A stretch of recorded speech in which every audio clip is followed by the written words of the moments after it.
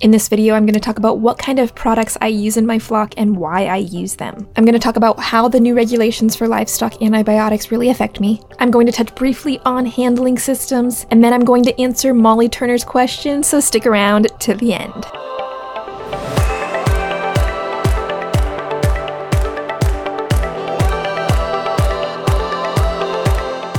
For those of you new to this channel, I am raising a flock of purebred DORPER sheep. While some are registered, most are what are called commercial.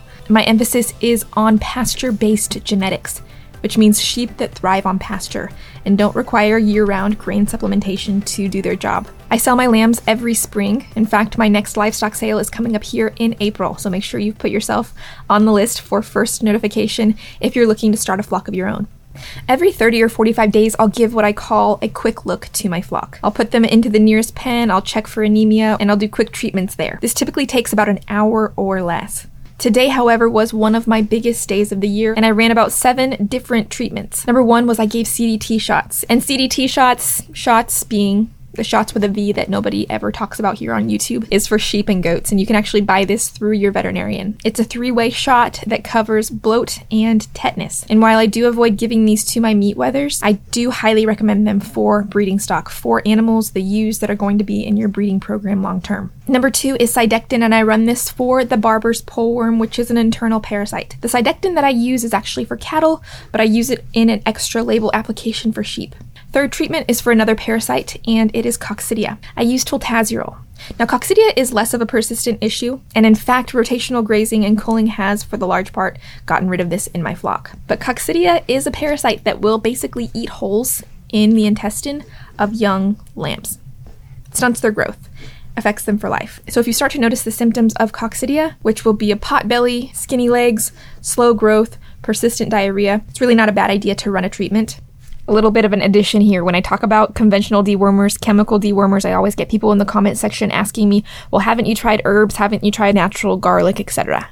The answer is yes, we have. Those natural dewormers did not get rid of enough of the worms to affect a change. I have heard of success with garlic barrier, etc. in climates that are much drier, maybe 20 inches of rainfall or less. But right now, where I'm at, we are at 47 inches plus of rainfall. When you're sheep farming in such a high rainfall area, you need to be careful. Another thing that I always tell people is that it is a great idea to use the herbs when your sheep are well, to make sure they stay on that good plane of health.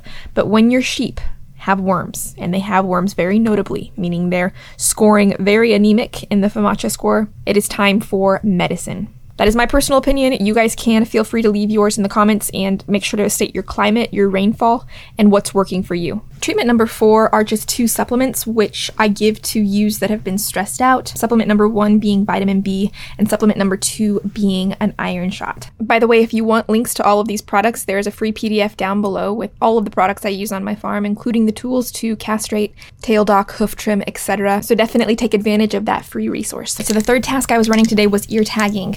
Ear tagging requires 3 pieces, a non-fading marker, an ear tag applicator, and ear tags. Now what I do with my ear tagging is I will mark on the front, obviously, the number, and the number starts with 23 this year because it's 2023. And on the back side, I will go ahead and write the sire's number, which is the dad, and the dam's number, which is the mom. If you are not able to visually pair the moms with the lambs, ear tagging can be done shortly after birth, basically while the lamb is still sitting next to its mom. These 3 pieces, by the way, are available at shepherdess.com should you choose to purchase them there. Task number 6 was simply a roll call. The fact that we spend a majority of time on pasture has me just making sure that no one's been abducted, no one has snuck out of the boundaries, no one has been drug off by a predator without me knowing it. And thankfully today, everyone was all present and accounted for. Task number 7, I just simply weighed a cross-section of the flock. I've had some questions on this scale on social media, and this is a Lakeland Farm and Ranch scale. The 8th and final task, I think I said 7, but we actually did 8 things today, was tail docking and castration. You'll use the same tool for each one. So for the tail, you'll just stick the tail right in there, squeeze it, and leave the band on there. And for castrating, you will do the exact same thing, just with a different part. Okay, so now to address how the restriction on over-the-counter antibiotic sales is going to affect my farm. And basically what this is come June, you will no longer be able to walk into your farm store, open the fridge, pull out animal antibiotics, and buy them right there. You have to go to the vet, ask the vet for the antibiotics. Technically, you'll have to have a prescription. How will this affect me?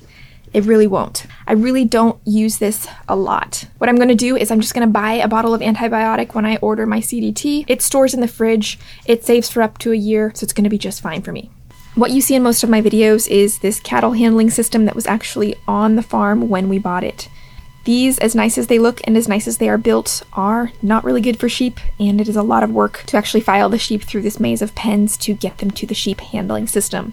So more ideally would be to have a pen that goes straight into the sheep chute that I use. I am using Lakeland Farm and Ranch Direct Handling System. And this is something I had to really jump off and bite the bullet on a year and a half ago when the two very strong teenage boys that would help me during these big handling times told me that they wouldn't be able to help me anymore.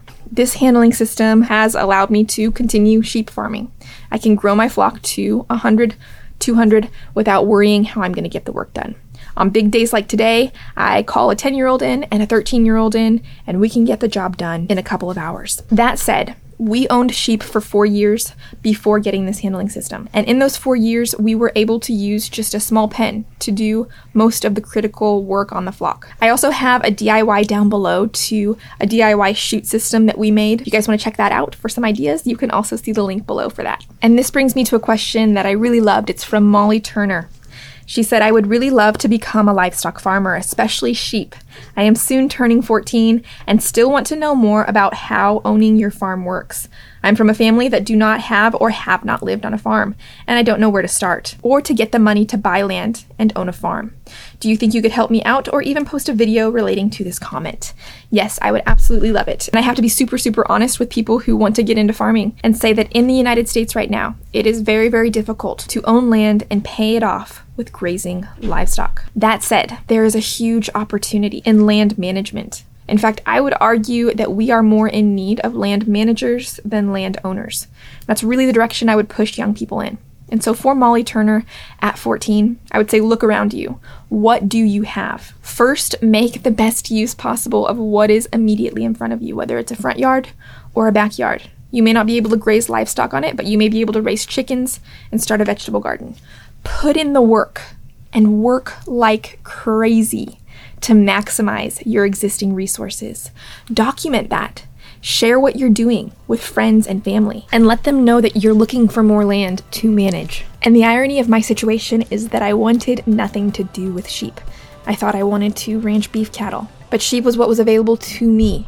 And as people saw me starting to apply myself to managing something that I didn't really prefer, they began to take me seriously.